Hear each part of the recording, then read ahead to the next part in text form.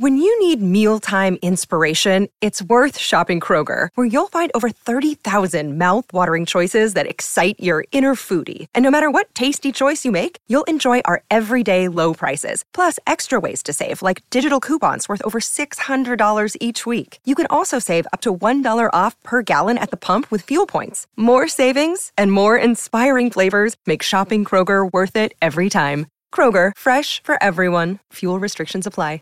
What's the easiest choice you can make? Window instead of middle seat? Picking a vendor who sends a great gift basket? Outsourcing business tasks you hate? What about selling with Shopify?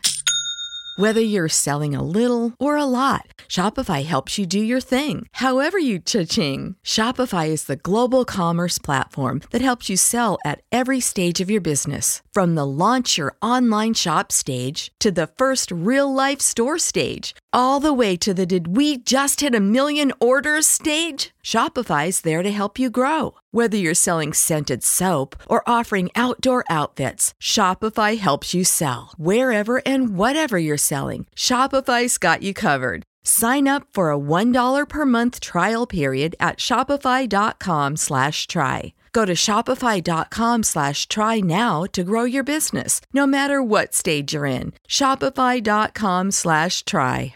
Just today, a few days ago, we played classical music for them for the first time. You should have seen it. Was amazing. So I turned it on. They had been scampering around. I turned it on. They all spun around, faced the speaker, stared at it, and got super calm in a really happy way. Then they settled in and went to sleep. And so that's the kind of stuff that just happens all day long. And it is, you see them maturing right in front of you, and you see them, they start to make way more eye contact. Once they know me and know us, they run to us faster. They make a ton more eye contact. And that kind of interspecies connection, there's something crazy about how satisfying connecting with another is.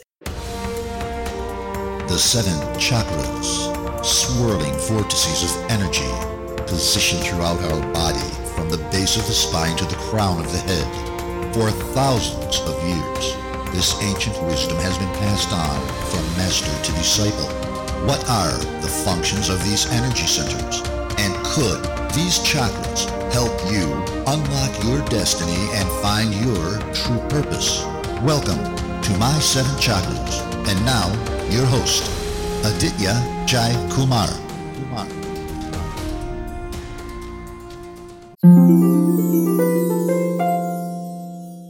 Action Tribe, are you finding it hard to de-stress and unwind in the midst of this crazy pandemic?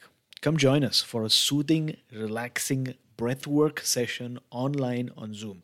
Now, I do these sessions for our paid members twice a week, and I've received so many powerful testimonials from people who've received a lot of support, comfort, and healing from these sessions. And to show you just how powerful these yogic breathwork practices are, every month I do a breathwork intro workshop for people who'd like to give this a shot. In the past, people have paid anywhere between $10 to $20 for a drop-in, but for a short while, I've decided to make these sessions available for just 50 cents a ticket. And these sessions are live, but you just pay 50 cents. So if you'd like to learn how to calm your mind, relax your nervous system, and experience deep states of bliss using your breath from the comfort of your home, visit my7chakras.com/breathwork-intro.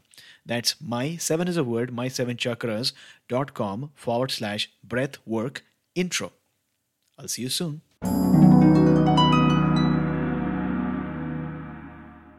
What's up, Action Tribe? AJ here, host and founder of My7 Chakras, my7chakras.com, the place where we help you calm your mind, relax your nervous system, and help you experience bliss. In today's episode, we're going to talk about some amazing topics such as puppies, adopting dogs, and the unique bond that we share with these animals, and why it's so important, especially today, in the midst of this situation that we find ourselves in, to remember the importance of this connection. And if you'd like to explore such conversations and more, at your home or even while in transit, then make sure that you hit the subscribe button on your iPhone. Or if you're listening to this on Spotify, then make sure that you hit follow, because that does something to the algorithm that allows our podcast to be in front of new listeners and new viewers. So hit subscribe or follow, and let's get it on. With that being said, let's bring on our special guest for today, Kathy Callahan. Kathy is the author of 101 Rescue Puppies, One Family Story of Fostering Dogs, Love and Trust. With the gift for capturing the moment in both words and images, Callahan brings readers inside the poignant and ultimately uplifting work of fostering. Now, this inspiring read is indeed about puppies, but it also is about family and human connection. It's about finding your own way through that one special thing you can do to light a candle instead of cursing the darkness. So, welcome to our show, Kathy. Thank you so much. Delighted to be here. Likewise, really excited to explore this topic, and something that we haven't really explored in the past. Now, we've brought on a guest who works with horses. So is able to connect with the horses and then use that sort of connection to help people heal and alleviate anxiety. But animals do something special for us, right? They absolutely do. There's no question. I think the real fundamental part of that is that it keeps you very much in the moment. You know, the animals are not worrying about what's going to happen tomorrow. They are not stressed out about what happened yesterday. They aren't beating themselves up about, not having a great online presence. And I know they're just not worried about stuff. So when you are with them and you are in a relationship with them, it helps do that to you too. And the other things are a little more, they also just get you outside, particularly dogs get you outside. You've got to go out and walk, and you're outside, you're breathing the air, you're hanging out with the trees, you're noticing birds, you're with your friend, your dog, and it helps you to live more in the moment, let go of the stuff, the swirl in your head. And when you live that way, like we do with all these dogs all the time, I just, our blood pressure is really low, our whole family, it's a path to peace, if you ask me. Yeah. In preparing for our interview, I ended up searching a bit on YouTube. And what happens on YouTube is the algorithm kicks in, right? And so it sends you all these wonderful videos, viral videos of dogs and cats. And what I noticed was that dogs have a sentience. They have an intuition that whenever you're sad, or maybe you're pretending to be sad, right? Maybe the owner is crying, pretending to cry on the corner. The dog comes to you and then nudges you and cuddles with you. And it knows that you're experiencing sadness, right? I mean, sure. I don't like the whole pretending. I guess they're trying to show.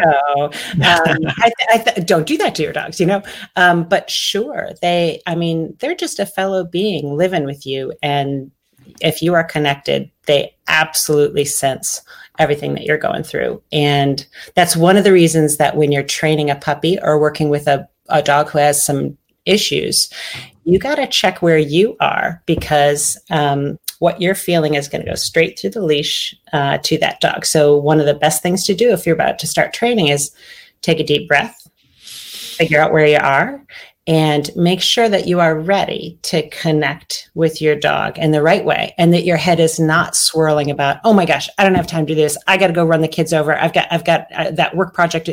If you are doing that, you're not going to be able to connect the right way to your dog. But yes, absolutely. They tune into you beautifully.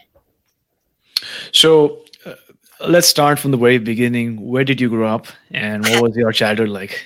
So I had a great childhood, I have to say. I kind of one of those dream little childhoods. So I grew up my parents were born in Iowa on farms. They were childhood sweethearts. And then they moved around, and I was born in Michigan, moved to Minnesota, and then Illinois, and then Pennsylvania. And my family is still in Pennsylvania, and I'm in Virginia now. But it was just your regular old suburban lifestyle, parents, siblings, pets, all good. And the pet thing did start early for me. So we always had cats. And then I was so animal obsessed that we ended up with things like gerbils, who then procreated. And then I would be giving all my gerbils to the Girl Scouts in my troop and such. So we started this, I started this path early. So earlier on, did you ever think that you'd be a dog trainer or a foster mom looking after all these different dogs at your home? Did you ever have that intuition? So when I was a little kid, I wanted to be a vet. Like all animal loving kids, I wanted to be a vet. I did not adore science, however, and my mom thought being a vet would be too sad. She thought, she didn't tell me not to, but she just counseled me. She's like, you get very involved with these guys, and being a vet might be really sad. I don't know if that's true or not, but the science thing stopped me from it anyway. And then I just kind of, I did not pursue on purpose this animal thing. I'm not a huge planner, and all of the stuff that has happened around the dogs has been absolutely organic. It's just me taking one small step at a time toward things that bring me joy. And here I am now, all these years later, having quietly, one step at a time, 1 inch at a time, built a love and an expertise in an area that makes me endlessly happy. There is nothing like fostering these dogs, getting them off to an amazing start, matching up with the right family, carrying them through. Now, I did become a dog trainer in the middle there, just because I ended up, you can't help it. You end up learning so much, and then you study. And so working with these families and seeing the joy build between them as they've gotten this little puppy from you, and you're strangely connected to these people because it's family. I've loved this puppy. They love this puppy. We connect. They text me pictures of how happy they are with this pup. And we share this big thing. And then I can help them on that journey as any questions arise. And the whole thing is it's a weirdly satisfying way to connect with people who are strangers. I feel closer to some of my adopters than I do to people who I should feel closer to, because there's a strange intimacy. Dogs are right at the heart of your life. They're at the heart of your family. So when you connect over them, you're right there. Right. Well, it seems like you are a joy giver, right? It's like the dogs come into your life, and then you nurture them, you look after them, you foster them, and then you find the right families for them to go to, right? So you're bringing joy to all these wonderful people's lives. They're bringing joy to, all I'm doing is facilitating. They're the ones bringing the joy. Yeah, you're facilitating, but does it ever get challenging? Because then dogs come into your life, into your family's life, and then they develop a bond, right? Sometimes, especially if it takes time for the dog to find their forever home. Yeah. So is it hard to let go? So that is the big question that people ask us is, how do you do it? We know you love dogs. I love dogs. The people will tell me I love dogs. I could never give up, take one in and then give it up. And that, of course, was our concern when we took in our first 2 foster puppies 8 years ago. And we did it because one of our dogs had died and we were feeling sad, but we weren't ready to take in a new real dog for our pack. And somebody said, you should try fostering. So we thought, we could do that. But we were all worried we couldn't give them up. So seriously, I said to the woman, give us dogs we won't really like, which of course is kind of ridiculous. But they did give us dogs that aren't our type. They give us tiny little Boston Terriers, and we were back then big dog people. Well, of course we loved them. And we just fell hook, line, and sinker for the experience of fostering right then. And so we took in another and then another. And later that year, we took in our first litter, mama with nursing puppies. And that's really the sweet spot for me, is I love to give a mom a place to safely raise those puppies. And the thing is, giving up those puppies is not, the first 5, I cried the night before, because you do love them. The second they get in your house, you do love them, and you feel a responsibility to them, and they have settled in so nicely with you. And then you feel terrible that you're about to boot them. It helps that there's you're careful about who they go to. So you know it's going to go someplace good because you helped pick that place. But still, you feel like you're about to betray them. So I used to cry. However, we are now 184 dogs in, and I do not cry anymore because I know that 3 days later, I'm going to start getting texts of pictures of that puppy so enveloped in his new pack that it's just this lesson I get over and over and over again, that this is just the role we're playing. This is exactly what's supposed to happen. We are just the conduit. They just come in, they come through. We're here as a landing spot for this tricky moment in their life. And then they move on and they're supposed to be somewhere else. And it's delicious to play that role. And somebody asked me the other day if we ever kind of resent, we see these dogs that we loved and that loved us, and then we see them super happy with someone else. We do not. Nothing feels better than that. Nothing feels better than seeing them super happy and those people super happy. It's, it's not that easy to make joy for people, and this little tiny matchmaking thing, so often people are suffering and there's so much going on in the world that you wish you could help and you can't. It's too big. You can't fix COVID and you can't stop climate change all by your little self. But this is a tiny little thing that our family can do. And so it makes you feel, calmer, better about the world. No, it is not. At this point, it is not hard to let them go. We know it's the right thing. It feels terrific. Yeah, I mean, it seems like through this vocation or this thing that you're doing for so many years, you're getting an opportunity to practice unconditional love and non-attachment, right? Because we go through our lives and we get into a relationship and then we maybe have a breakup or we get a job and we lose our job, but that's an opportunity for us to realize that change is the only constant. And sometimes just demonstrating unconditional love and knowing that that puppy or that dog is, lighting somebody else's life up makes you feel good. It does. It does. And the whole thing has ended up making me feel fine about rockiness in general, because through the fostering, there are ups and downs. There are worries, there are medical worries sometimes. Sometimes adopters maybe seem like that, that's not going to be great. And then it turns out to be great. And so through all of those stories, many of them, it has ended up teaching me to just chill. It's going to be fine. What it feels like is that the universe has my back on this. Like this, it's not up to me. I don't have to take it all on. I don't have to take in all those worries. All I need to do is my little part, take my little steps and stop thinking bigger. And that's all I can do. And guess what? It turns out okay. So in that lesson sort of gets bigger, like the fostering teaches me that lesson, but it does get bigger to the rest of my life. And it becomes kind of just a practice to keep my eye on the part that is mine and just do that part. Interesting. Now you got married because of a dog, right? Yeah, I mean, we really did kind of. So my dog, we were living in DC, and I had my dog at the dog park. And this tall, handsome man walked through the park with his nephews on his way to see the Rolling Stones concert at RFK. And my dog, who usually only had eyes for me, ran over to this guy. And then I recognized him. It was Tom Callahan, who I had gone to college with.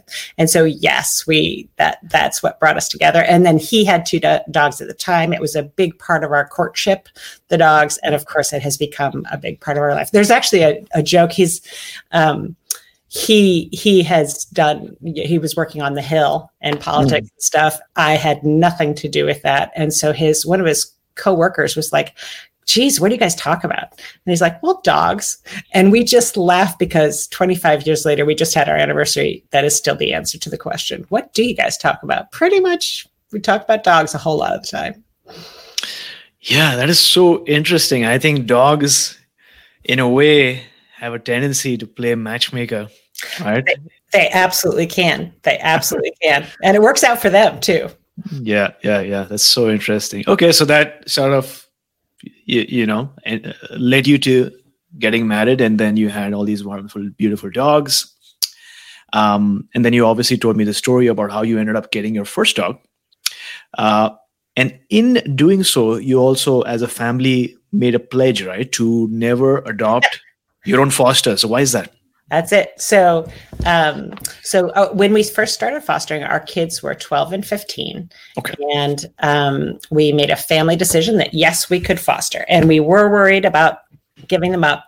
But then my husband was worried about keeping them because he thought, if we bring in all these fosters, I don't want every single dog to be this roller coaster the second they get in with one or the other of us saying, is this the one? Is this the one? Begging and, having conversations constantly about that.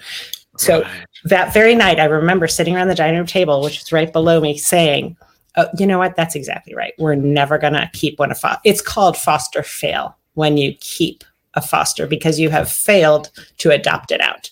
So it's called a foster fail. So we decided we're not going to foster fail. We're just going to foster these dogs. So we did agree to do that. We did not stick with that pledge. So our first litter was the following year, and Nala was the mom. And when I was co-parenting with Nala for a month and we were raising these children together, I just felt so bonded to her. And however, I was well aware that I had made that commitment, and I didn't, I don't think you should take that stuff lightly. Like we decided as a family not to do that. And I didn't want to screw that up. But I remember I was we were down in the puppy den, and Nala was cuddling with Tom, my husband, and she loved him and he loved her. And he said, for this one, we have to find a really special home. And I said, well, and I got brave, I was like, isn't this a good home? Isn't this a special home? He's like, well, honey. And it was funny because it truly hadn't crossed his mind because he had been so clear that we weren't doing that. And then I left it there. I was like, I know. Because truly I had, we had agreed that. The next morning he woke up and he's like, I am being a dope. Of course we should. I hadn't pushed him, but he just saw the light. So yes, her. And she's delicious. She's right here with me. Yeah, that's amazing. I mean, sometimes we take decisions logically, we make rules, but then the heart has a way of overriding those rules, right? Yep. Especially if it's for the good of everyone concerned, like it was in your case. Yeah. Because the dog knew that the dog sort of wanted to be with you. Yeah. And then you just decided, which is wonderful. So go ahead, please. I think that's right. I do think it's important. Doing the work that I do, you do come across adopters who kind of laugh and say that they're pushing their spouse into this dog. And I am just really careful to probe a little bit with that because I do think it is too big of a thing to be pushed into. A dog it's life-changing. It will change the hours and the days of your life. And I think in a really wonderful way, but everyone doesn't agree with that. Some people feel stress coming from all the obligations that are tied up in nurturing and caring for a dog. And so I'm careful to tell that story because I do think you got to honor that stuff. If somebody in the family does not want a dog or doesn't think they want a dog, surprising them and pushing them into it is not a great plan. So. So at the moment, how many dogs are there at your home, and what does a day look like in your household? At this moment, we actually have 9, 10, 11, 12. We have 12 dogs and a cat, which is, I know, right? It's just insane. And, that's what happens if you take in a litter. It's not like we have that many giant dogs. We have 3 dogs of our own and our cat. And then this Monday, we took in a mama and her 8 6-week-old pups. And so 6 weeks, it doesn't get cuter than 6-week-old pups. Like they are drunkenly stumbling around our yard and our puppy den. And so the day looks like, well, currently it's a little different because of COVID. So my sweet husband is sharing his home office with 8 puppies right now because that's just where the puppy den is. So, with these guys, it's just a lot of cleaning, but it's mostly just a lot of cuddling and interaction because our job, these are critical weeks for these guys.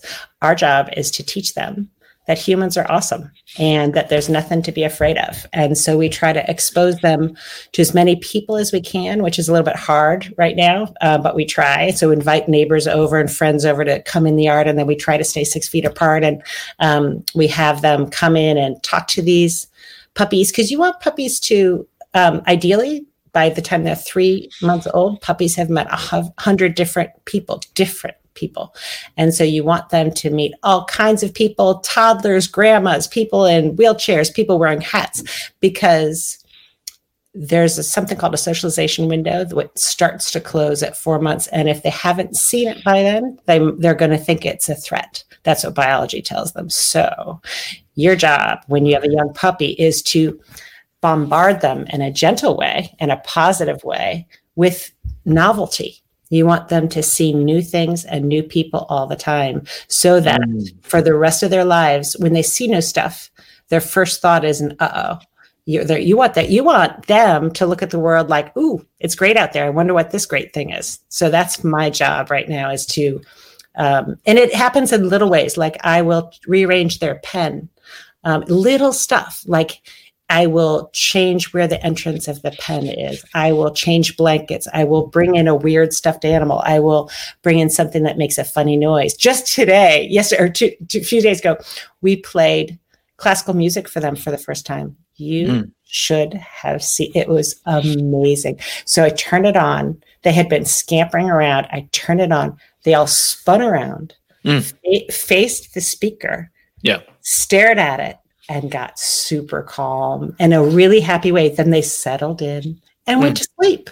And so that's the kind of stuff that just happens all day long. And it is, you see them maturing right in front of you, and you see them, they start to make way more eye contact. Once they know me and know us, they run to us faster. They make a ton more eye contact. And that kind of interspecies connection, there's something crazy about how satisfying connecting with another is, whether it's the hawk that's flying through my, just sat on my fence and like met my eyes, or a little puppy, or just any kind of cross species stuff is weirdly satisfying. When our cat runs through the puppies and decides that he's going to hang with them, somehow that's even more delightful than watching our adult dogs do it, because you feel like they've bridged some gap and it's satisfying. But then you think, wait, maybe there really isn't that gap. And I think that's the lesson that you keep feeling when you're around nature enough is, maybe there's really not that big gap. And that's a really peaceful thought to settle into, I think. What's the easiest choice you can make? Window instead of middle seat? Picking a vendor who sends a great gift basket? Outsourcing business tasks you hate? What about selling with Shopify? Whether you're selling a little or a lot, Shopify helps you do your thing, however you cha-ching. Shopify is the global commerce platform that helps you sell at every stage of your business. From the launch your online shop stage to the first real-life store stage, all the way to the did we just hit 1 million orders stage. Shopify's there to help you grow. Whether you're selling scented soap or offering outdoor outfits, Shopify helps you sell. Wherever and whatever you're selling, Shopify's got you covered. Sign up for a $1 per month trial period at shopify.com/try. Go to shopify.com/try now to grow your business, no matter what stage you're in. Shopify.com/try. When you need mealtime inspiration, it's worth shopping Kroger, where you'll find over 30,000 mouth-watering choices that excite your inner foodie. And no matter what tasty choice you make, you'll enjoy our everyday low prices, plus extra ways to save, like digital coupons worth over $600 each week. You can also save up to $1 off per gallon at the pump with fuel points. More savings and more inspiring flavors make shopping Kroger worth it every time. Kroger, fresh for everyone. Fuel restrictions apply. Yeah, maybe the gap was always there, but we just forgot about the gap because we're too busy looking into our phones or worried about our schedule or Right. worried about what people think of us. Maybe we Right. are part of this animal kingdom, and that Right. this microsecond connection that we have with a hawk or with a dog, with a cat. And sometimes when I look at cats, I remember there was this one time where my sister's roommate had a cat, and the cat had the way of looking through me. And cats, I think, maintain a very long eye contact. Yes. Yes. Absolutely. And that can be just this amazing thing to stare at them and just, it's transporting. And I really do think that it gets you somehow to the heart of things, and the way that our busyness, our running around and stuff takes us off that path. And having that long staring contest with a cat puts you in touch with something universal, I think, that just feels great. That's very true. I mean, I'm starting to explore more about Tantra. And one of the exercises that they do is staring into another person's eyes, right? Because I feel that we don't do enough of that. And sometimes, obviously, when you do it too much, then it's like stalking. Right. But the right amount of eye contact can be good. And especially like you've alluded to, when it happens interspecies, it's just this different sense of connection, which is wonderful. Now, the question I wanted to ask was, you said that there's a window, right, within which you ideally would want to introduce your puppy to as many humans as possible and get them to trust humans. What happens if that does not happen? What are the characteristics of a dog that does not trust humans? That's such a great question. So that is a very challenging thing to work through. What can happen? And here's the thing, it doesn't happen all the time. Some puppies are just robust and they can handle a deprived childhood and end up flourishing just fine. But it is a risk, and you don't know which kind of puppy you have. And so what does happen if they haven't been exposed to things is that a super bouncy, happy puppy at 8 weeks, if you then encounter them at 5 months, you will find that you can barely take them on a walk, that they're scared to go outside the house. They're scared to go down the street. They'll pull away on the leash because they want to run back home. Maybe they'll bark their head off at every single person they see. Or maybe it's not everything. Maybe it's just particular things. Maybe, an airplane will make them go running off. And what happens is your life gets really hard with that kind of a dog, really hard. So now you're in rehab. Now you are it's not regular dog ownership. Now you need to work super hard all the time because the window is not open anymore. So now what you can teach in an hour when they're in their socialization window, an hour, like one exposure to a toddler, they will learn. I like toddlers. Toddlers are great. Once you get past that point, if you've got a skittish dog at 7 months, you have to have that toddler, and you introduce him slowly. You have to make sure it's a super nice toddler. And now you need to have the toddler sitting down and holding still, and then throwing hot dogs at the puppy, gently, and then, moving super slowly day to day. So it absolutely can be done, and people do it all the time. But oh my gosh, what we just say over and over again to our adopters is don't put yourself in that position. Do it early. And it's not even hard. Do it early, and you don't even have to try. You just have to do the exposing. You don't have to work hard to create that positive association. Yeah, that's very interesting, because I always thought that the German Shepherd was a very aggressive, sort of violent animal. And that was probably because this one point about 15 years back when I was a kid, I went to this home. It was a large home, like a bungalow or mansion. And I think the owners were a bit old, so did not have enough time to really play with the dog and train the dog. For sure. And when I went accidentally into the room, the dog started barking so loudly. Yes. And the whole room echoed with that bark, and it kept barking. And I sort of had a trauma, I think. I thought all dogs were bad. But I guess based on what you're saying, because I see YouTube videos where German Shepherds and Alsatians are so nice. They're so friendly. And I think they miss the window. That's very possible. Although it also could be that they just it could have been that if you had been introduced correctly to that dog instead of surprising the dog. So I have a German Shepherd it's one of our foster fails. It's our other foster fail. Right. German Shepherds do tend to be guardy, like they are guarding the property a little bit. So I am careful that nobody surprises her. She's a very well-trained dog. She's a therapy dog now. She's got all her AKC little, obedience things. But if somebody surprises her and comes to the door, oh my goodness, it is quite loud here, but I can manage it. And so, I'm just like, come on, Mojo. And we work our way through it. But so that could have been what happened with that German Shepherd that you saw, or it also could be that Shepherd, really strangers can't be around her at all. I don't know.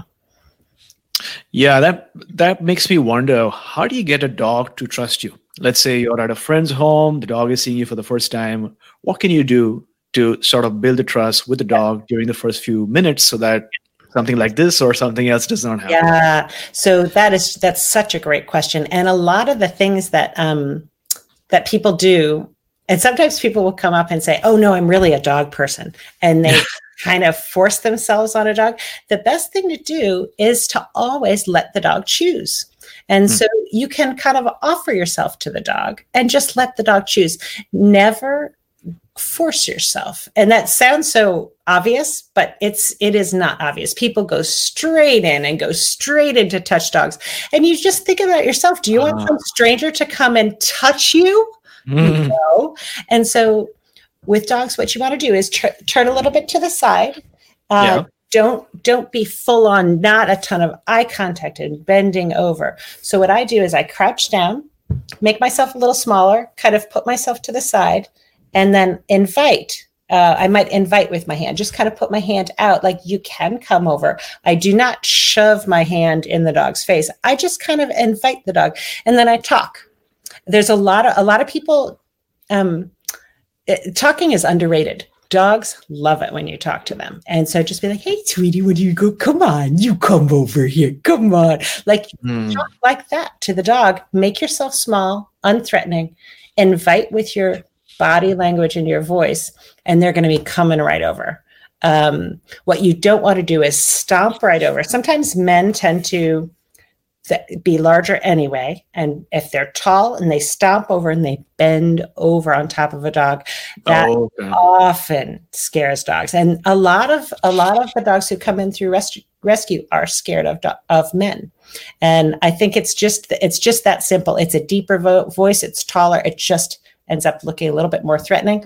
But my husband, who is 6'3", he just knows how to get small, get on the floor, use his happy little voice, and dogs are all over him. So that is so interesting, because I've seen a lot of people, especially if I'm doing work at Starbucks, and then you have a dog right outside the cafe, and somebody notices a dog. I see a lot of people crouching down, just like you mentioned, and then offering up their hand so the dog can smell the hand, and then they sort of becomes acquainted. Well, I guess that's a respectful thing to do in doggy land. Yes, it is. But so would you call this your calling? And if yes, when was that point when you realized that, you know what, this is my calling or my purpose? I do think this is my calling. And I don't know when I realized that. I think probably somewhere in the first year that we were fostering, that all of this just felt so right, so natural, so very much who I am. Like none of it felt like a struggle. Even the things that were hard felt right hard, like things that I loved to think about and work through. I am never bored with this ever. I am never done with this ever. And that is unusual. So let's be clear though, like this is not some, this is volunteer work. This is not, the training has ended up being a job. But I mean, most of what I do, most of this fostering, this is just volunteer work. So my husband and I, this is a partnership. His part is supporting the family, and my part is bringing the dogs in so that we all have this fun. And he's a huge part of our hanging out with these dogs and teaching them. But anyway, I feel so very much where I'm supposed to be, which is funny because I wondered what these years would be for me, because I was a stay-at-home mom with my kids, with my girls. And I didn't stress about it, but I did sort of want to. Long ago, I had been in magazine publishing. I loved it. It was really fun. And I always thought I'd go back after the kids were born. And I just kind of didn't, because the kids were just so interesting. Like, there wasn't anything else that to me felt more interesting than hanging with them. And the development of those little psyches, it's just interesting to me. I totally get people who would never want to do that. I really do understand that. But for me, it was super interesting all the way through. But then, of course, they were going to leave and go to college. And I did wonder what these years would be like for me. Would they be like dumb years where I'm just kind of like filling in the time somehow? I wasn't sure. And so this was not a plan at all. This all just kind of happened. And honestly, I am now busier than I've ever been, more fulfilled than I've ever been. In a kind of selfish way. Like, I was very fulfilled in the family stuff for sure. But this is more really, wow, I do feel like I feel like this is my highest and best use. I have a friend who talks about that. Like, are you moving toward your highest and best use? And I've done a bunch of different things. I've been a writer. I've been in publishing. I was a preschool teacher, which also was really fun. Also, a lot of nonverbal communication. So very similar. Yeah. But now this is what just feels wow, like it's all coming together, and I'm interested in every little part of it, and that's just fun. Yeah, I think they've done some research to find out what fulfills a person, and there are a lot of people who are doing jobs that people would really be amazed by. They make a lot of money. Right. Deep down, they feel empty. They feel like they are not making a difference or not contributing to something that changes the world. And on the other hand, you might have people like me or you, and it's like we're doing something. There are challenges. Right. But you know that you're working towards something, but more importantly, you know that you're bringing joy and happiness and bliss into people's lives. And I think that's the biggest blessing that you can ever have. You're influencing not just the dogs, but also the people's lives and the families' lives whose homes the dog is entering. And that's a role, that's a responsibility, because then you need to ensure that the dogs go to the right home, and then there's a personality match, and then things don't get worse after that. The families are taking care of the dogs, right? So it's a lot of work, right? Right, and every little bit of that is absolutely fascinating to me. And I think what you're saying about I do think that's true, that a lot of people don't get that sense out of their job. But I think it is important to understand that you can also get that out of a hobby. Like this is a hobby for my husband, but certainly he gets so much out of it as well. I spend more time on it, but it's a huge part of what he does. And I think people don't underestimate the value of a good, a side pursuit. Obviously, people need to support themselves and need to have jobs. And those jobs aren't always going to be the job that, but if you can find a way, that thing that you can do, even if it's just on the side, that where you can tap into this joy. Like, the way I describe it is, I feel like the fostering I've remodeled my house and added a window, and outside of that window, it is all sunshine and light. And that stuff was always there, but I couldn't see it before because I didn't have the window. The fostering has given our family a window into this little circle of good, all these volunteers working so hard to get these puppies out of a risky spot and into a safe spot, and then into a forever home. All of my friends and neighbors helping to drop off supplies and coming to visit and help socialize, and then asking their neighbors and their aunts if they need a puppy, and then the adopters coming through and being wonderful with these animals. All this stuff I didn't know about before, and I never saw it. Now that is a daily thing. Like, all of my emails, all my social media, all my texts, it's all happy stuff. And I would never have that window. I would just be bopping along in my little life and not having that access. And I just think, look for that access. What is it for you that's going to open that window where you're going to see all this good stuff. Because, there's a lot of, if you're watching the news, you're watching other things, it's easy to get a little down and feel like people are bad and nobody's connected and everything's sad. And it's not true. There is sad stuff, but the other side of the story is also going on. And to have a constant way to be connected to that is pretty awesome. Yeah, I find that sometimes social media puts yourself into a bubble, right? Yeah. Like a window, you're looking at that person through the window of politics. That person might be a good person. Yes. Might be having a beautiful family, has made many sacrifices in life, but you're looking at that person through the lens of politics, and then you go unfriend.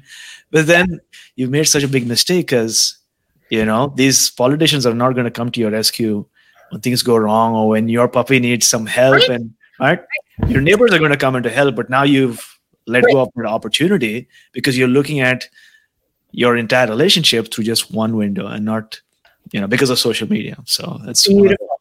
100%. I really think that's right. And to find some avenue to connect with people that normally you wouldn't connect with. Like, let's say that I'm on a polar opposite, political thing with some adopter.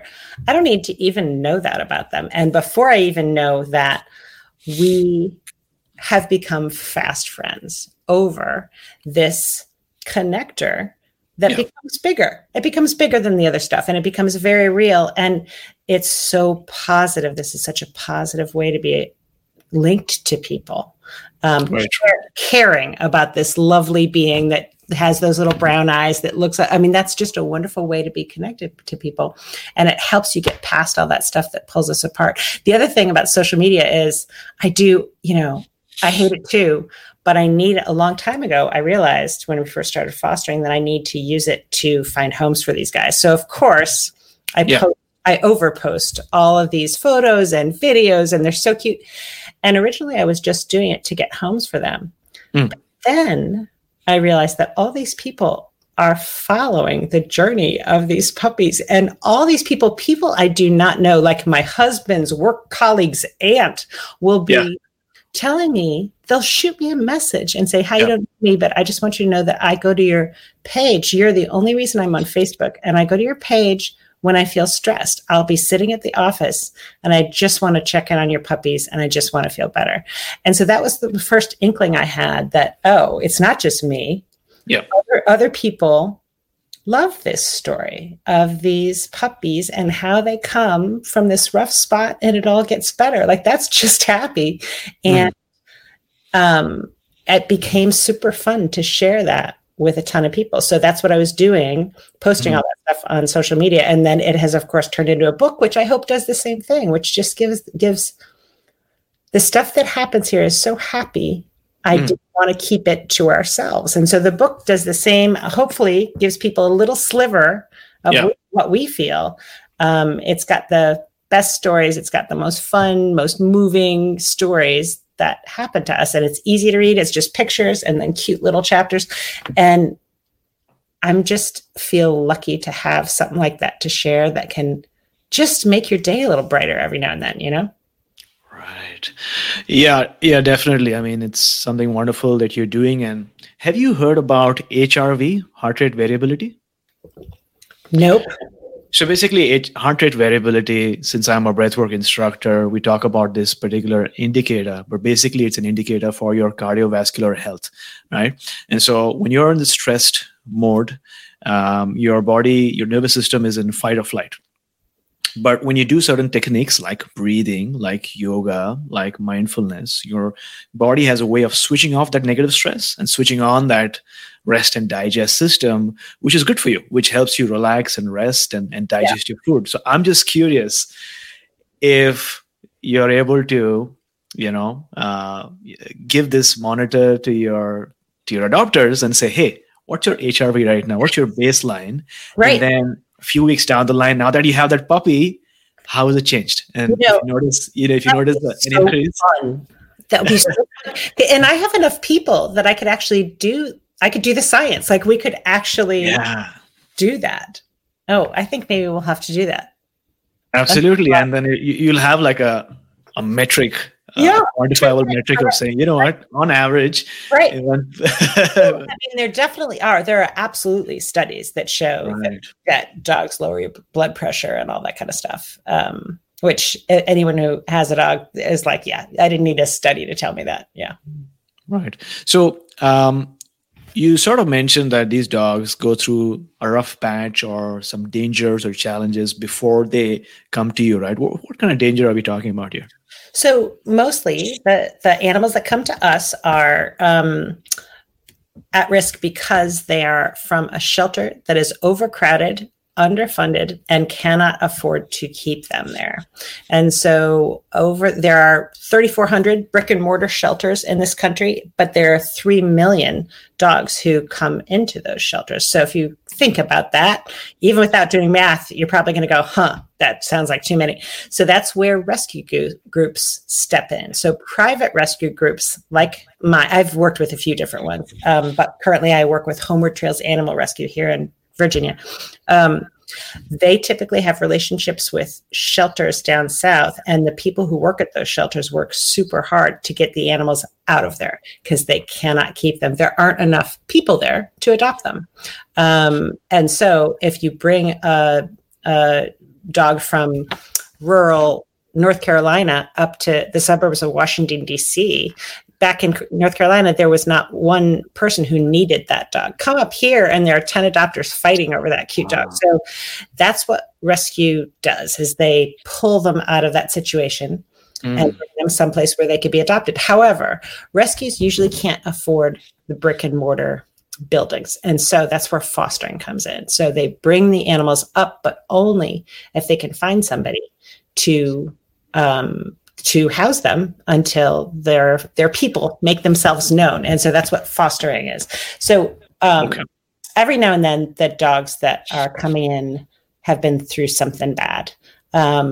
Mine, because I specialize in nursing moms, typically what they've been through is just that they were stray and ended up pregnant and found, and I don't really know what they've been through, or maybe the owner found out they were pregnant and just gave them up because they weren't ready to deal with what was ahead.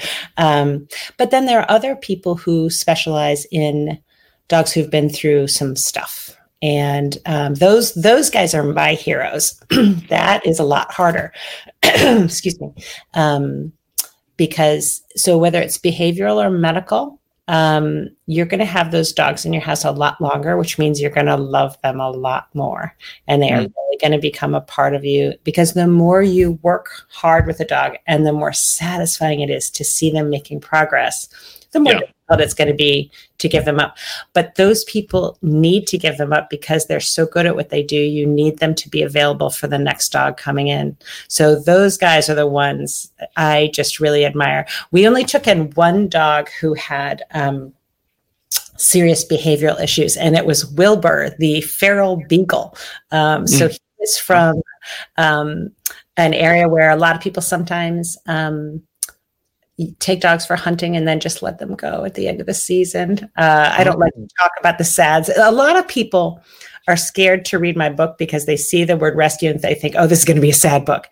My book is not a sad book. That's not the part that I focus on. And I just don't emphasize that side of the story. I like to emphasize the fact that the other side of the story is huge, because everyone trying to help these dogs is amazing. But anyway, so the sad part is that this beagle was probably just given up by a hunter and left. So he was out with a bunch of other beagles living in a junkyard and terrified of people. So this is, you were asking what happens if they're not socialized. Well, this guy clearly had never lived in a home, never been on a leash, never had a collar on, none of that stuff.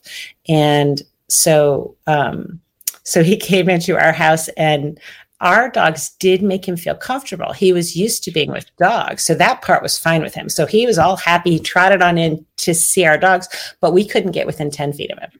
And so that was a lot of moving slowly, using our happy voices, getting all of our treats, tossing treats to him, until we were finally at the point where he would jump on bed with us and sleep with us. But if we reached up to touch him, he'd freak out and leave. So these things all, you have to have a lot of patience to love that work.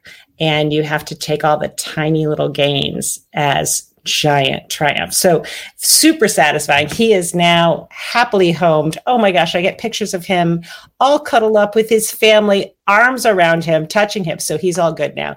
But that kind of stuff. So that's not my specialty. I hope to one day be a real grown up and take in those dogs. But right now I do what I think of as the easy ones, which is the puppies and the moms who typically haven't been through too much. Wonderful. Now, obviously you've had many stories and you've had many successes with the dogs that you've helped foster and then find suitable homes. But out of all these stories, if you had to choose one, what would you say was the most memorable experience or a memorable story that you've had from fostering? It's super hard to pick one memorable one. One story I like to tell is about Lulu. So there was a mom who came to us and she was this, oh my goodness, so beautiful, sort of a border collie looking dog. She was the mom, and there were all these babies who were ridiculously cute, looked like stuffed animals. Babies got adopted, boom, boom, boom, really quickly. Yeah. And this woman, Kathy, was a friend of a friend, a neighbor, and my friend brought her over just to see the puppies, to see the mom and to see the family.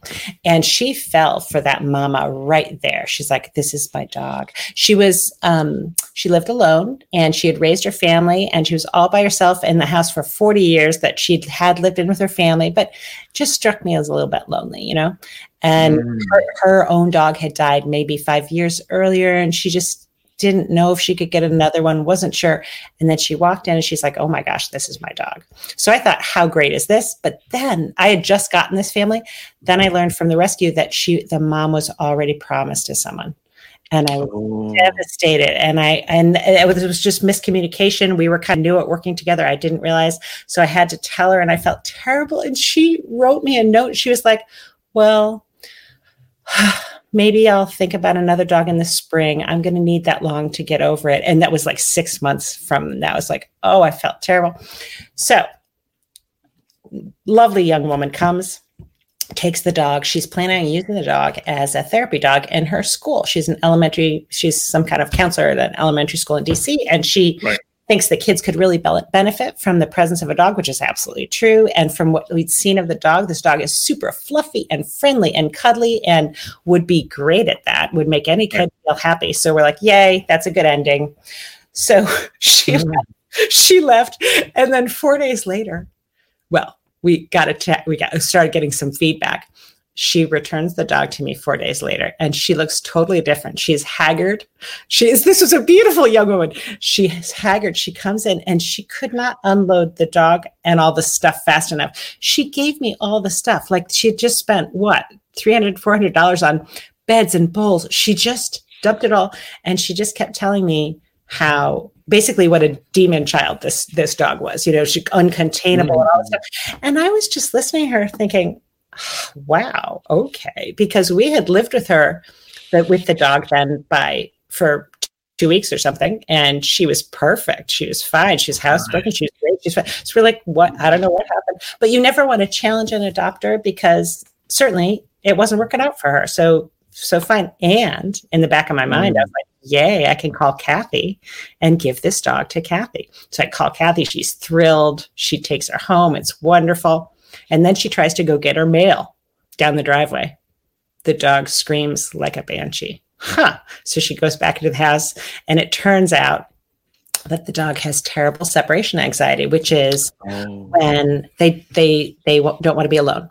So that is the one thing that doesn't rear its little head in my house because there are too many of us home all the time. And so that part I can't see. And even if we all go, we have other pets at home. So that teacher had this as an only dog, and now Kathy had this little Lulu as an only dog. And so and the other thing that happened at the same time, I thought that this woman was about 65 because she's beautiful and she does yoga and she walks miles every day. So I thought she was like 65. So it turns out she was 80. So we had just given this high energy, separation anxiety dog to a woman who's 80.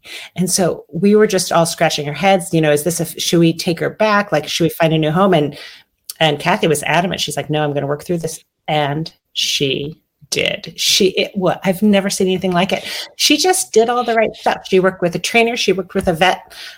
She readjusted her life for this dog, and they ended up in fantastic shape. And then she needed to move.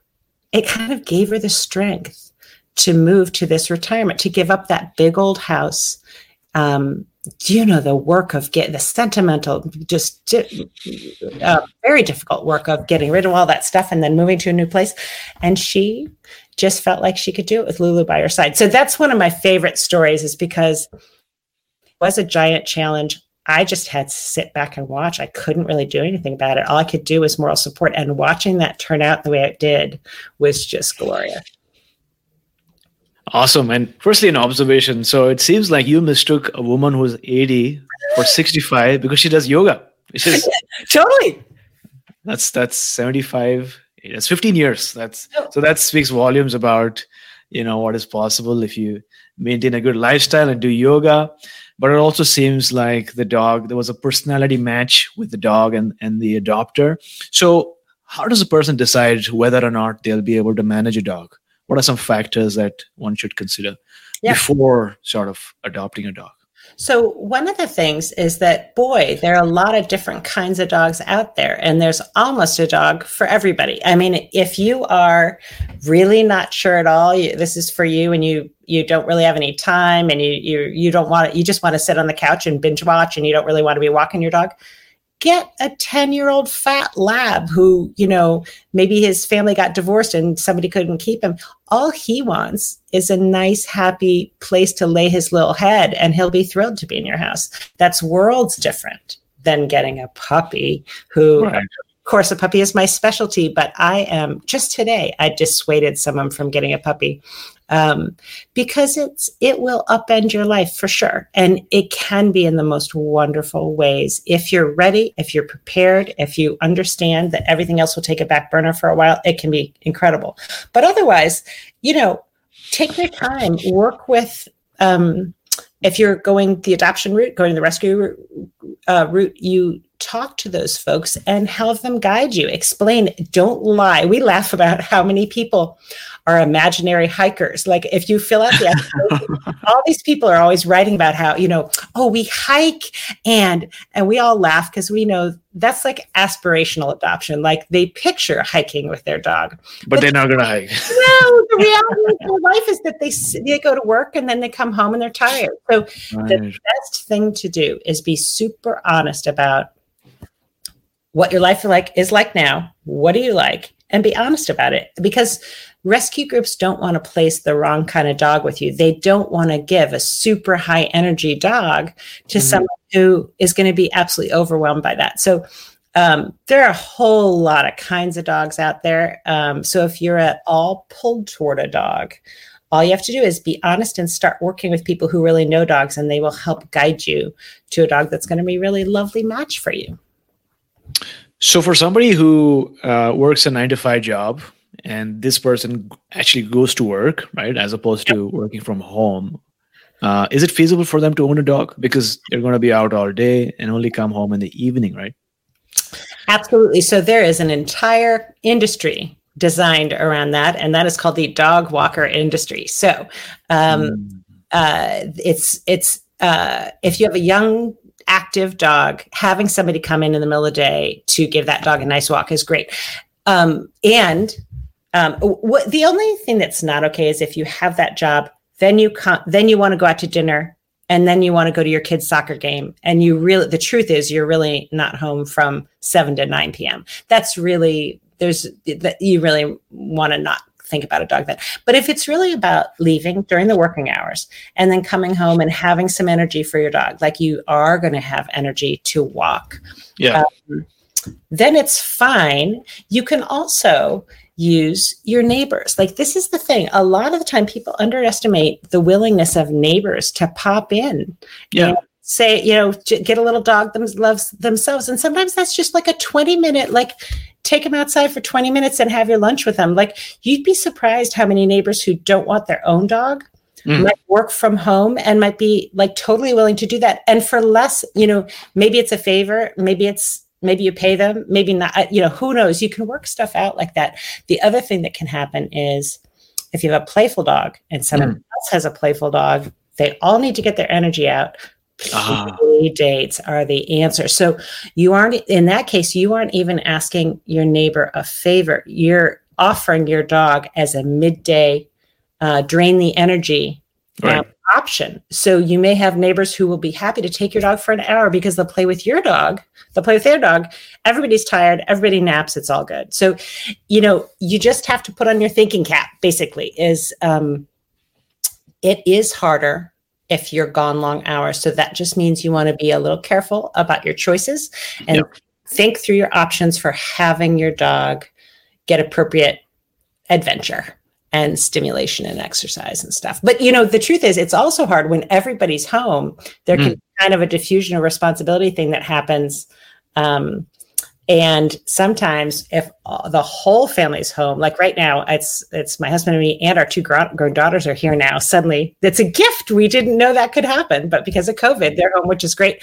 But in some families, that can make whose job was it to walk the dog, or just it upsets the rhythm. And maybe somebody allows them on the couch, somebody doesn't allow them. That can be a little complicated. So sometimes being a single person working a job actually is an easy way to own a dog, because at least then you have clear rules for the dog, clear communication, dog knows what to expect, and it can be great.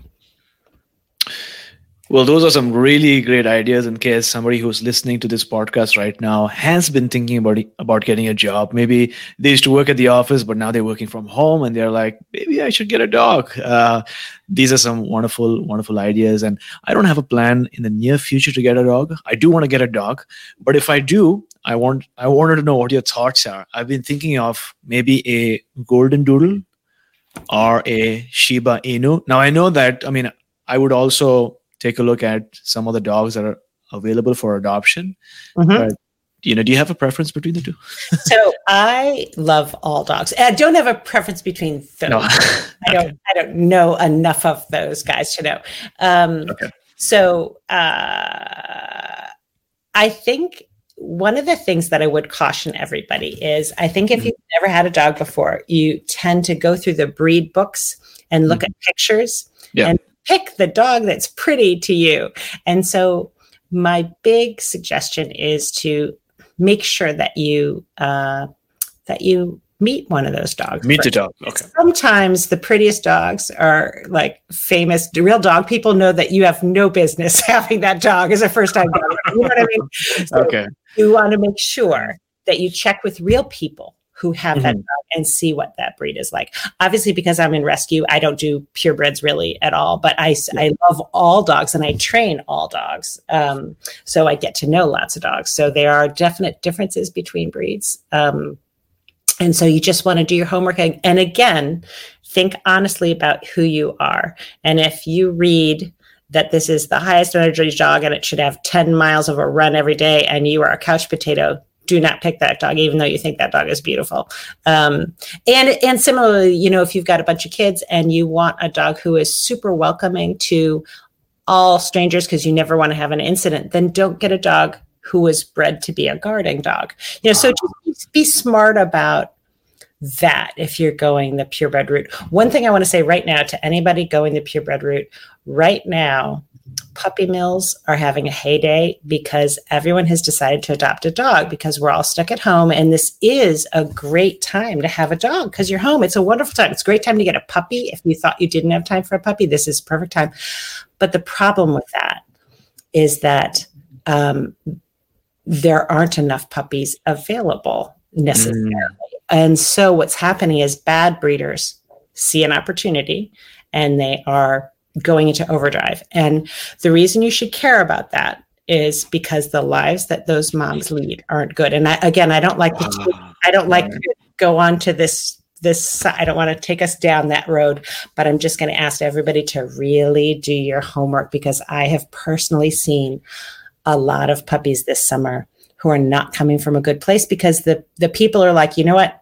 I can't care right now whether it's a good breeder, because this is the only window we have. So we're just going to go get the puppy from no matter what. But you're supporting a really bad industry when you do that. So anyway, that's the only thing I'm going to say about that, is just check your local rescue. Check on petfinder.com. Petfinder.com is a great resource, and you can put in your zip code, put in the size, the gender, the age that you want, and guess what? Like, boom, it's all these wonderful possibilities pop up, and it's very fun to click through and see who might be available for you. Awesome. So those are some good ideas for somebody listening. Make sure that you consider your lifestyle. Make sure you consider the fact that you would want to meet the dog in person and feel the energy, feel the personality, which I think is a good point. That's something, if I do decide to go for a dog, I will definitely keep in mind. And, in your book, you write about something really interesting, a phenomena where you say that when a new dog comes into your home, it seems like the dog welcome that new dog. And it seems like the dog know what your intention is. And the fact that there was this one mama dog that came into your home and she was barking out loud initially, very threateningly. And then your dogs, Eli and Rocket and Nala, went to her and calmed her down, almost as if saying, it's okay, we know, you'll see. So what's happening here?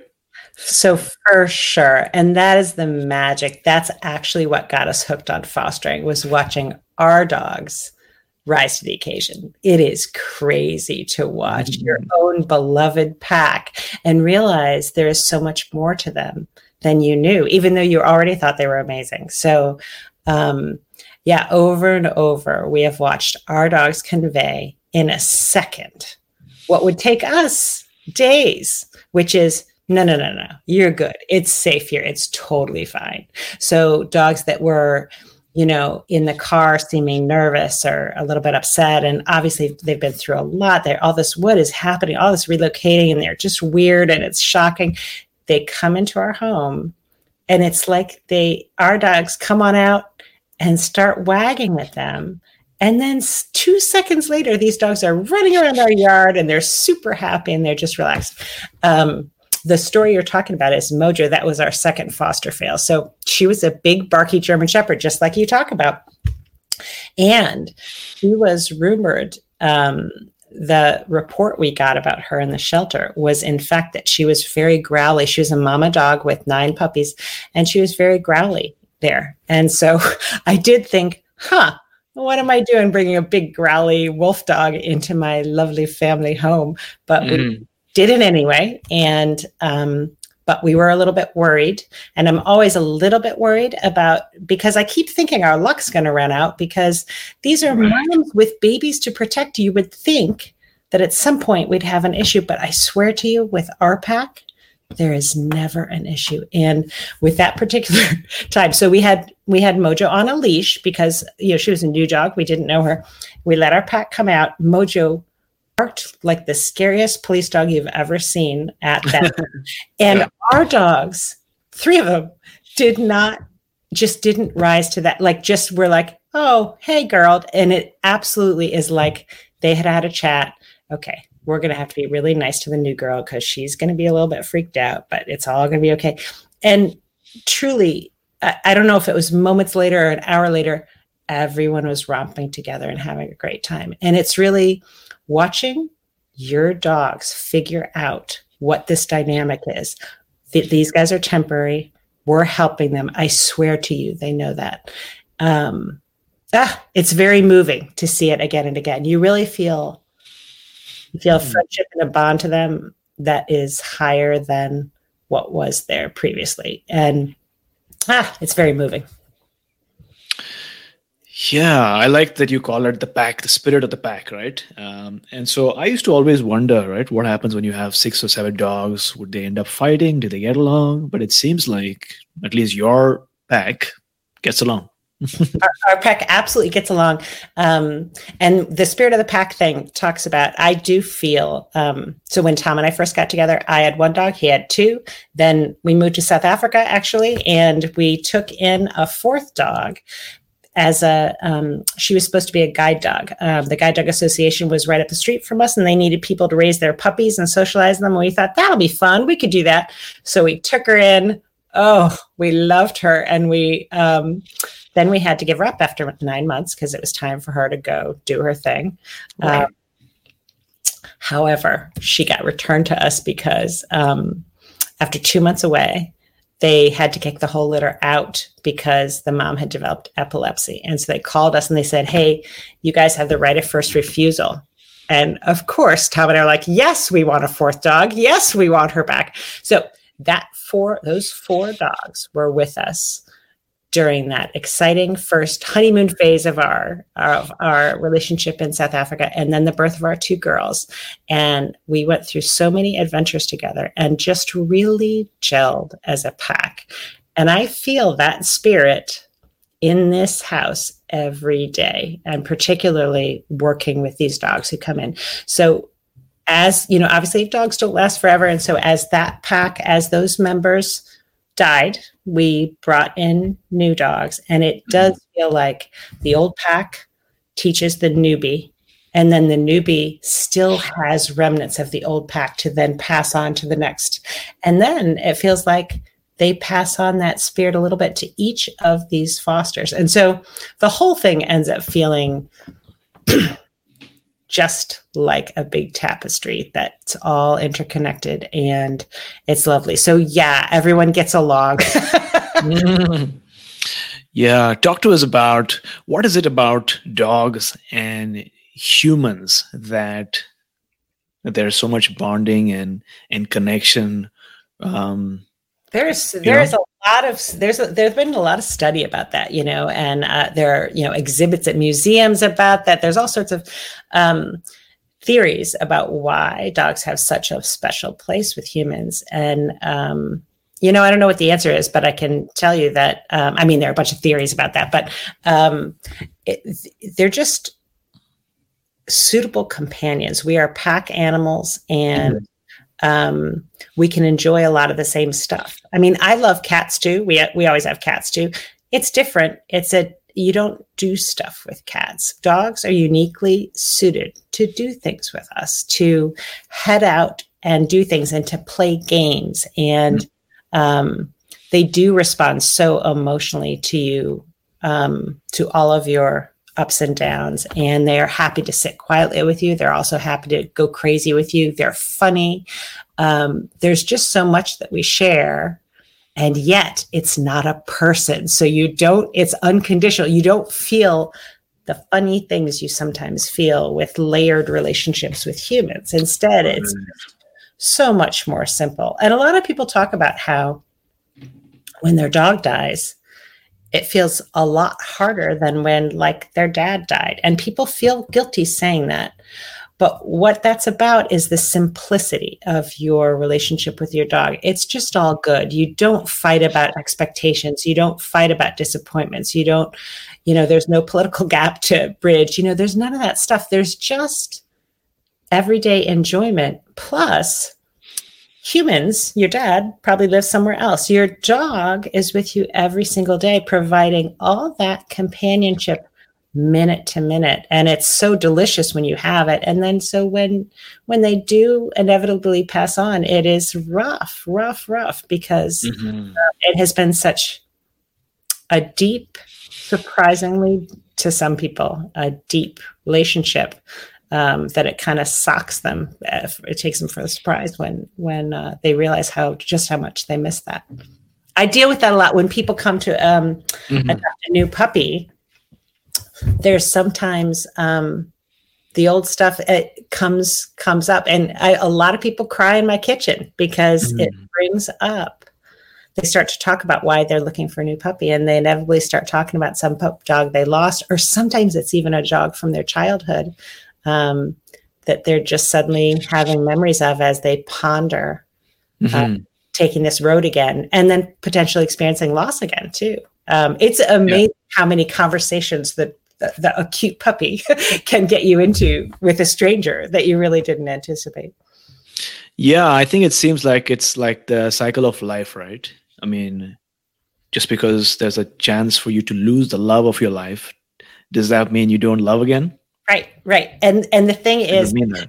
And what I tell people to expect is that there will probably be a moment where you stare at this puppy a month in and you're kind of disappointed. You're like, you're no Rover, and it starts a new bunch of mourning, because when you got this puppy, you were thinking, oh, I'll have that again. Well, you know what? You won't have that again. And so it gives you this chance to do that mourning finally, fully for that old dog. But then you're open to actually experiencing this new relationship. And guess what? It is just as great. It's different though. And so it's different. It's just as good. It's different. You never knew to expect it because you didn't, and so what we've learned over time, with so many dogs is we just know that different dogs touch you in different ways. You have different relationships with each dog. Different dogs teach you different lessons. Sometimes it feels like a lesson you need to learn, from a different dog. So, there's a lot to it. Yeah, that's so fascinating. The spirit of dogs, the world of dogs, and how each dog has its individual personality. If somebody is listening to this episode right now, what is that one action step that you would recommend for them? You mean if they're thinking about a dog? Yeah, I guess. Well, honestly, if you're thinking about a dog, I would go on Pet Finder because it can be super fun to play on Pet Finder. Go on there, put in what breed you think you might like, the size you might like, where you're located, and you'll be amazed at all the cute little doggies that are available near you, and you can start to daydream about them. Awesome. And it seems like one of our live viewers, Maggie, is saying that there's a new dog Tinder app, and it matches those who want to rehome their dog without a rescue. Any thoughts? She wants an opinion. Interesting. I have not heard about that. I think that could be okay. It sort of depends, doesn't it, on the parties involved. So if everybody's responsible and honest, then it could be good. You just want to make sure everyone has good intentions. I think that could be great. And it could also mean that your dog can go straight from home to home rather than having kind of an intermediate step that is less desirable. So it could be good. Great rescues do great work, though. And so if you do your research and work with a great rescue, they tend to really know what they're talking about, and they tend to have a lot of access to good adopters and good resources. So, but that's interesting. I'm going to have to look into that. I also know that there's some new app, maybe it's not new, it was new to me, for finding play dates with your dog too. So you can it's kind of like dating for your dog. But if you really need to find a play date for your dog and you don't know anyone, you can get this app. So Action Tribe, I hope you enjoyed today's session so far. Today's episode was all about dogs and puppies and the unconditional love that they radiate. Somehow, hundreds of thousands of years back, man became friends with wolves, and then they became domesticated. And the beauty about this friendship is that it goes beyond words. Even though a dog can't speak your language, they speak with their eyes, and they speak with their tongues, their tails, and their barks. And if you get an opportunity, like we're learning today, you should consider adopting a dog. But just make sure that you consider your lifestyle, your personality, your habits, as well as go meet the dog in person and feel their energy. Because as Josh Billings once said, a dog is the only thing on earth that loves you more than he loves himself. So with that being said, we're now at the last round for today, which is the wisdom round. 4 questions, rapid fire round style, so that our listeners can take note and take action. So what is the best piece of advice that you have ever received? So, I saw on your show, I know your show does this. And so I was thinking about that. And I feel like I haven't gotten tons of like old fashioned advice like that. But the one thing that strikes me in my head was when I was in college, people were pledging sororities, and I thought sororities were dumb and silly. And why would I, pick my friends that way? It's kind of fake, blah, blah, blah. And I gave my dad a big, long speech about how that wasn't my style. And he just looked at me and he said, so tell me who your friends are now. And I listed who my friends are now. And they were all in my dorm. And he was like, so that was just a random group of people that you just got to know. And those are a handful of them have become your closest friends. Why do you think it's so horrible and fake to do it this other way? Like, so his point was,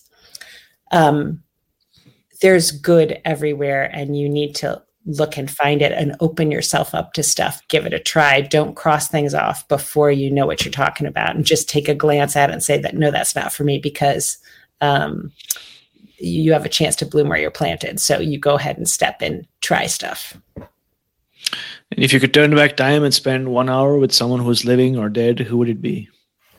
So this is a joke in my family because my mom likes to play this like at Thanksgiving. And she always tells us that we're not allowed to say Jesus because, of course, everyone would say Jesus. And that also makes my daughters laugh because they're like, yeah, not people I know wouldn't, like, that isn't necessarily their number one. However, I have to say, I would love to hear what Jesus thinks of what people say in his name all the time now. I think Jesus is really good dude, kind guy. It seems to me that he gets misquoted a lot. And I would love to have a great conversation with Jesus and kind of see what he thinks about all that. And what do you do in the morning, the first thing maybe, or in the evening before you go to sleep, that has improved the quality of your life?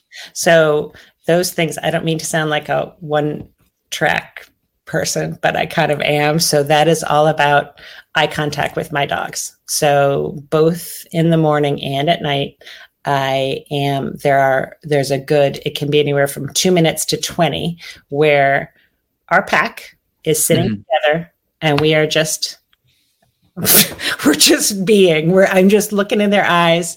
We're just petting. They're putting their heads in my laps. We're just greeting the day like, wow, can you believe we have another day together? And then at night, we are, just doing the same thing. I know I sound really boring and that this is all I do, but there you go. That's the real answer.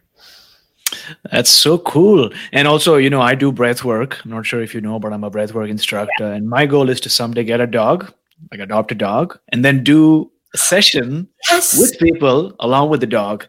And then have these beautiful, brainwave, relaxing music. And I'm fascinated by how the dog would respond when she or he hears these beautiful vibrations. And when it happens, I will reach out to you.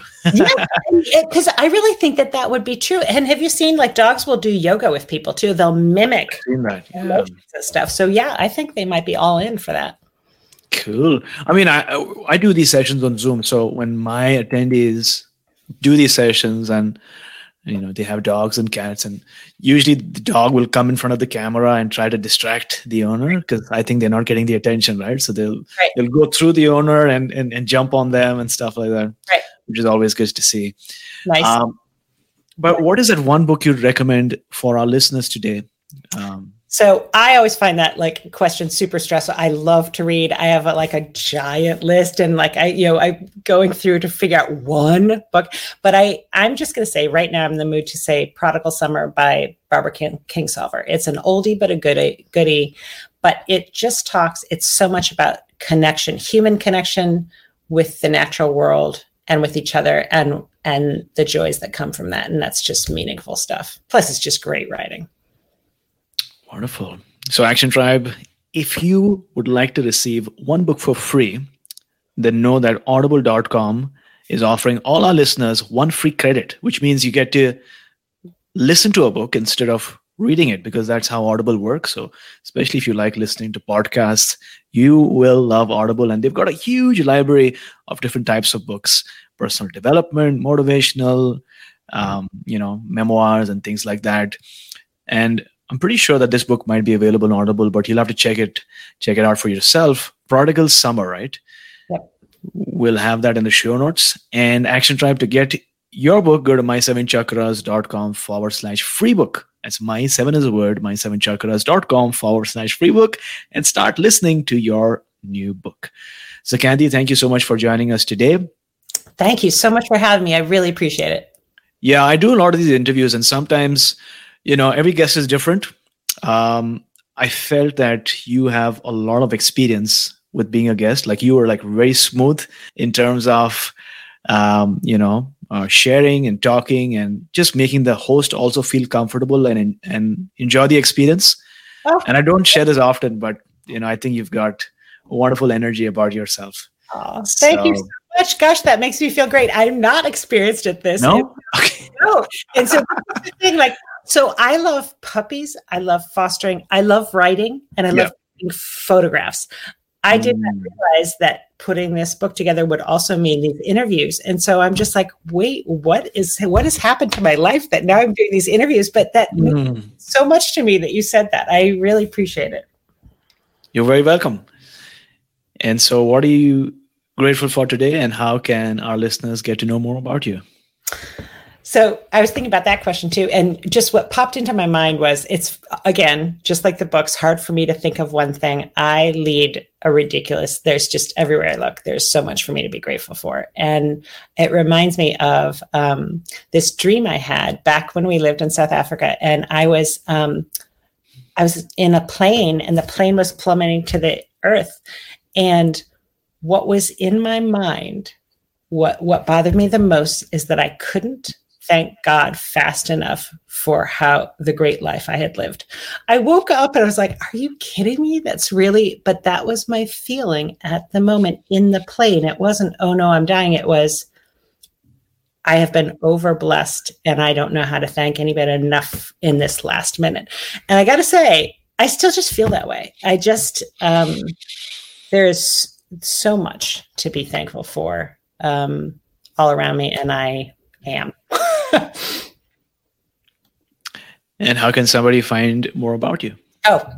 So you can go to my website. It's www.puppypicks, Puppy, Picks, Picks, like you're picking out a puppy, puppypicks.com.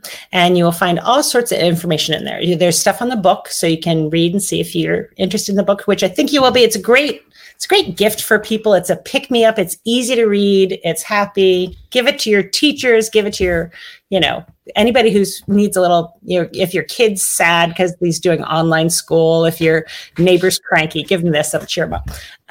So the stuff in the book, there's dog training videos on there. So I do dog training and work with people with their dogs. And so I make short little videos that they can do at home. Right now, a lot of dog training classes are booked because they have to be smaller because of COVID. So it's hard. So if you want to get training your dog a little bit, these are easy little videos. Teach them to shake and spin and touch and down, and just easy little videos that you can click on. Resources, lots of dog stuff on there. So play around. Also, it's a fun website because there are a lot of pictures of dogs, and that is just fun. Wonderful. We'll have the link up in the show notes as well. Are you active on Instagram at all? Yes. So it's Puppy Picks, but this time there's a dot in between the puppy and the pics. It's puppy.pics, Picks. And if you go there, it's just happy little pictures of puppies. So have fun. Awesome. So Action Tribe, if you are listening right now, do not delay. As I'm saying this, open up your Instagram. In fact, first take a screenshot of your window right now. So take a screenshot of that podcast player, and then you go onto Instagram and share it as a story. But before that, tag me. So I'm at My7Chakras, and as well as tag Kathy, puppy.pics, right? So what this means is both of us will be notified of you sharing the story, and we'll share it with our own community. So take a screenshot, tag us, and we'll share it, because that's how we can connect. And as next steps, if you would like to connect with our community, our podcasting community, and if you'd like to do some more breath work and learn about yourself, but also how you connect to our universe and the world, then go to my7chakras.com/TRIBE. That's our Facebook group, my7chakras.com/tribe, and we'll connect over there. So Kathy, thank you so much for coming on our show, talking to us about the unconditional love of dogs and taking us one step closer to a human revolution. Awesome. Thank you so much. I really enjoyed it. I appreciate you having me on.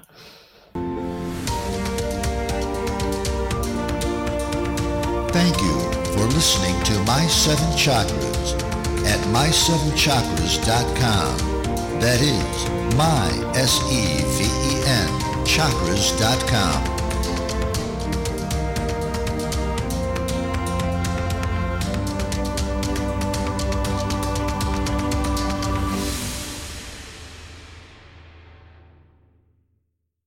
Prescription products require completion of an online medication consultation with an independent healthcare provider through the LifeMD platform and are only available if prescribed. Subscription required. Individual results may vary. Additional restrictions apply. Read all warnings before using GLP-1s. Side effects may include a risk of thyroid C-cell tumors. Do not use GLP-1s if you or your family have a history of thyroid cancer. If you've struggled for years to lose weight and have given up hope, did you know you can now access GLP-1 prescription medications at TryLifeMD.com? We're now offering eligible patients online access to GLP-1s, the breakthrough prescription medication that can help you lose body fat and weight. Listen to what people are saying. It's fun to put on jeans that you couldn't get into 6 months ago. Every morning, I look forward to getting on the scale. For anybody who's struggling with their weight, it's a godsend. And here's the best part. Your insurance may cover 100% of the cost of your medication. So go to TryLifeMD.com to have your eligibility checked right now. Get started today at TryLifeMD.com. That's TryLifeMD.com. When you need mealtime inspiration, it's worth shopping Kroger, where you'll find over 30,000 mouth-watering choices that excite your inner foodie. And no matter what tasty choice you make, you'll enjoy our everyday low prices, plus extra ways to save, like digital coupons worth over $600 each week. You can also save up to $1 off per gallon at the pump with fuel points. More savings and more inspiring flavors make shopping Kroger worth it every time. Kroger, fresh for everyone. Fuel restrictions apply.